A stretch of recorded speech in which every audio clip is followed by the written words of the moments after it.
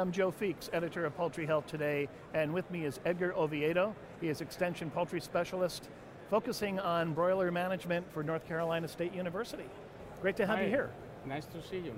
Now, I had somebody tell me the other day that Edgar Oviedo, he really specializes in lameness. So I want to talk with you about lameness in poultry. Now, to me, when I think about lameness, I think of maybe big-breasted birds that are waddling around, too much weight on their legs or whatever.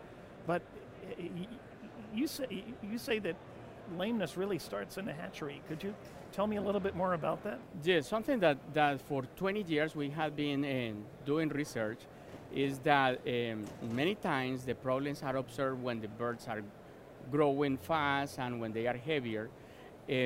But what normally is not well observed is that those problems started way earlier during the first days of life.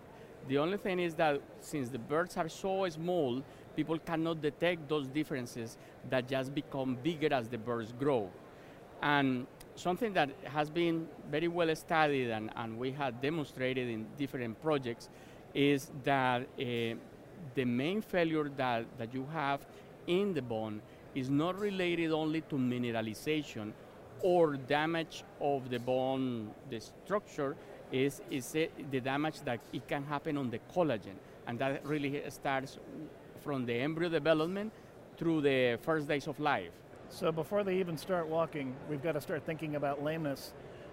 What can be done in the hatchery, and I guess maybe even further up the line, what can be done to prevent those problems?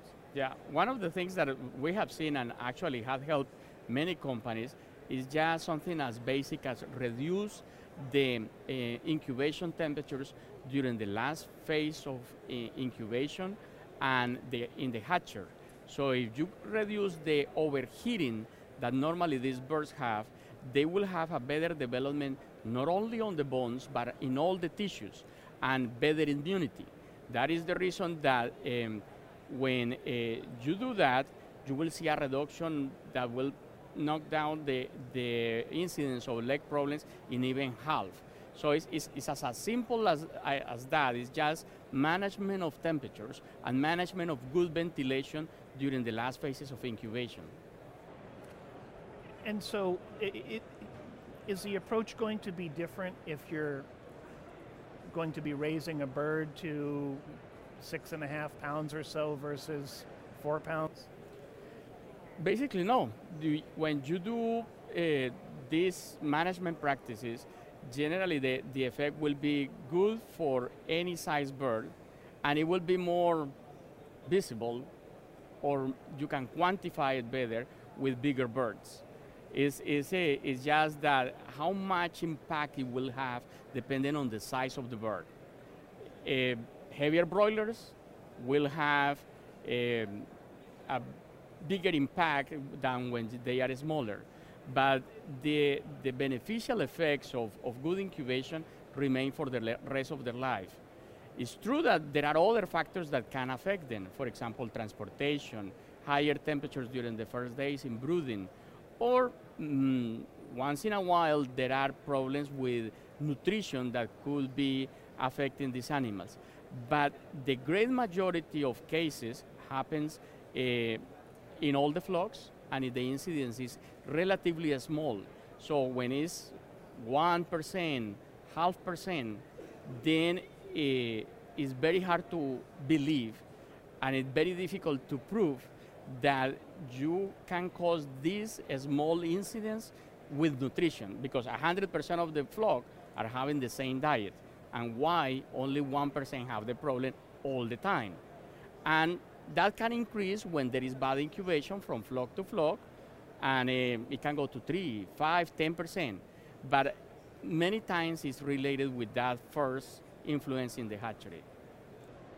As the industry moves toward reducing antibiotics, or in some cases eliminating them altogether, and I think more than 50% of the broiler chickens raised in this country are now raised without antibiotics, does that set the stage for any other lameness problems? Yes.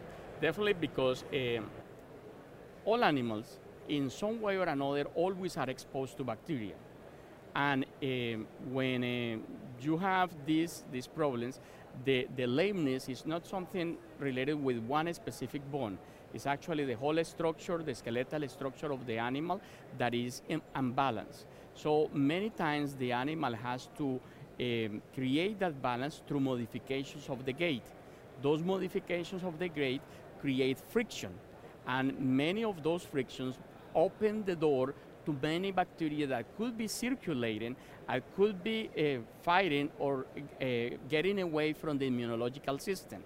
Normally, during a normal flock, a healthy flock, these bacteria that get inside or translocate to the bloodstream or to the tissues, they normally will be eliminated by any immunological response. But when they have those open doors in tissues like the cartilage, those bacteria tend to create their areas of growth where the immunological tissue doesn't infiltrate to those areas. That is the case of, for example, the Enterococcus that can happen, or E. coli that can infiltrate both in the femoral area, the acetabulum, or it can go to vertebra. And then we have all these other diseases that become also infectious. But originally, they tend to have always a problem that is also developmental, like it happens with humans. In humans, frequently they could have problems when there is a developmental problem, problems with positioning, problems with balance on the articulations that ended up to be sometimes infectious. And I imagine litter has an effect on the amount of lameness that you see as well. Yes, lameness, of course, the soil where they have to walk, if it is too hard, if it is too wet, will affect how they balance their gait, so that will create an additional stress to the birds. And of course, the whole environment will be more contaminated, and the amount of bacteria that they have to deal with in the immunological system is higher. So consequently, there are more chances to have bigger incidence of all other problems.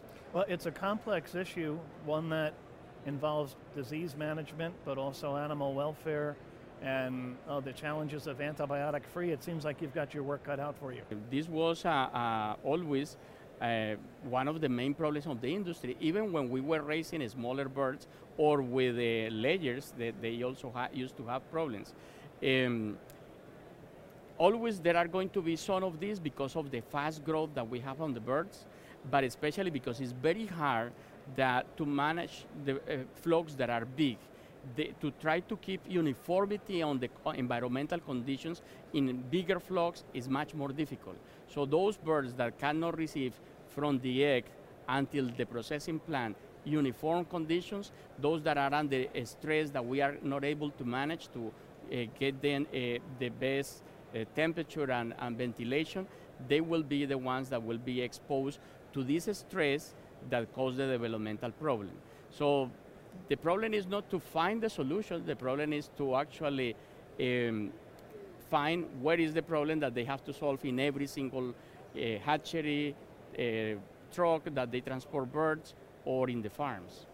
It's going to take some good old-fashioned detective work to figure out what's causing these problems in the first place. And many times it's art, the art of the poultry growers, of watching on the details, a lot of observations, a lot of simple common sense, and finding those spaces where they can have problems.